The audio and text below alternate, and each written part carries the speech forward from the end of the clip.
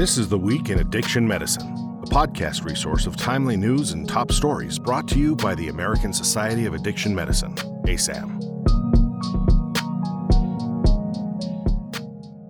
Today is Tuesday, May 30th, and I'm Claire Rasmussen.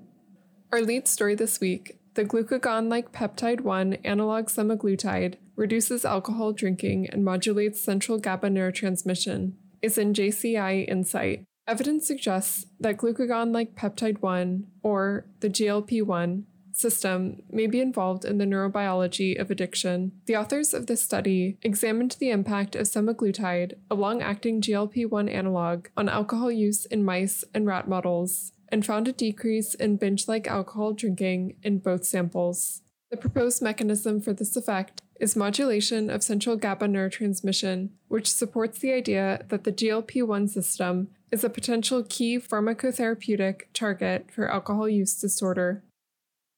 Next is the study titled Change in Opioid and Buprenorphine Prescribers and Prescriptions by Specialty 2016 to 2021 in Drug and Alcohol Dependence. This study obtained data from a national database including 92% of retail prescriptions in the United States. The authors analyzed data on opioid analgesic and buprenorphine prescriptions during the period 2016 to 2021. During that period, the number of opioid analgesic prescriptions decreased by 32%, while the number of buprenorphine prescriptions increased by 36%.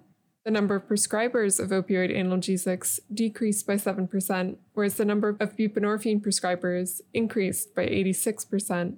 Despite increases in training programs, addiction specialists wrote only 3% of buprenorphine prescriptions. Primary care clinicians and advanced practice practitioners accounted for 37% and 35%, respectively, of buprenorphine prescriptions. A new study in the Journal of Addiction Medicine is titled Effects of Abstinence from Opioid on Neurophysiological Performance in Men with Opioid Use Disorder. This study measured neuropsychological performance of 50 male patients with opioid use disorder during their first 8 weeks of abstinence. The test measured executive function, attention and concentration, verbal memory, and nonverbal memory. At 2 weeks, improvement was seen in attention, concentration, verbal, and nonverbal memory. However, executive function did not show significant improvement until 8 weeks of abstinence. Worse scores on certain tests at baseline were associated with duration of opioid use, severity of dependence, and frequency of use. The authors suggest that future studies include female patients and have a longer period of follow-up.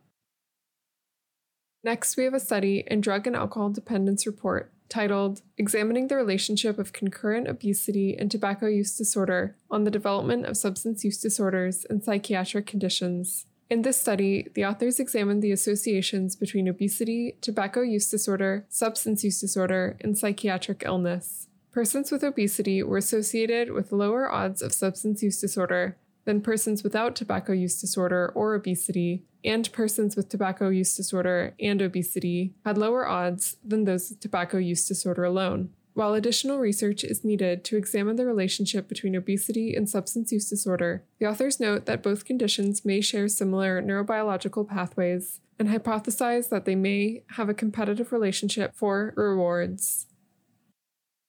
A new study in Journal of Studies on Alcohol and Drugs is titled Patient-Concerned Other Dyads 12-Step Involvement in Patient Substance Use. This study aimed to inform clinical practice by identifying subgroups of patient-concerned other dyads. Patients with alcohol use disorders were characterized on Alcohol Anonymous involvement in substance use, together with concerned others as Alcohol Anonymous's involvement. Predictors and recovery maintenance outcomes of subgroup membership were examined. Among patients treated for alcohol use disorder, Alcohol Anonymous involvement was related to better outcomes, and to concerned others lessened concern about the patient's drinking. Concerned others' Alcohol Anonymous involvement was associated with having a more positive view of their relationship with the patient.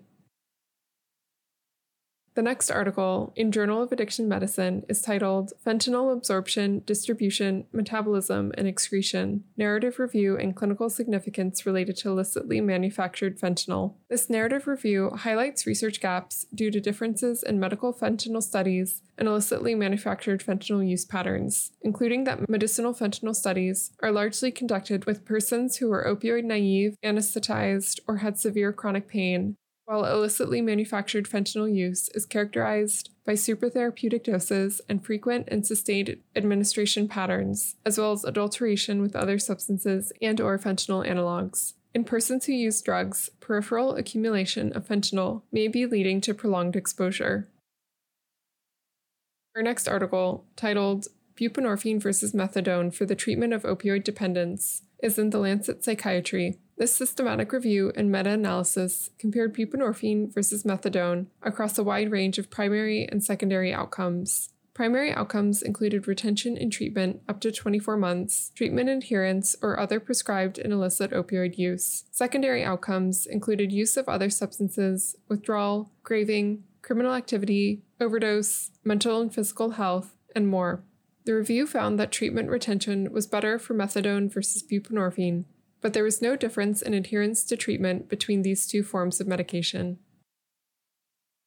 Our final article, titled Changing Approaches to Treating Opioid Withdrawal in the United States, is in The Lancet Psychiatry. In this commentary, the authors address the poor responsiveness to the treatment of opioid withdrawal in emergency departments, noting that without a change in approach, deaths will continue to mount. The authors list ways to reduce opioid deaths and emphasize that continued stigma, criminalization, and social and health inequities are factors that require attention. They conclude that appropriate management of opioid use disorder puts the human rights and dignity of people who use drugs up front, helping in establishing compassionate, therapeutic relationships with patients and improving outcomes.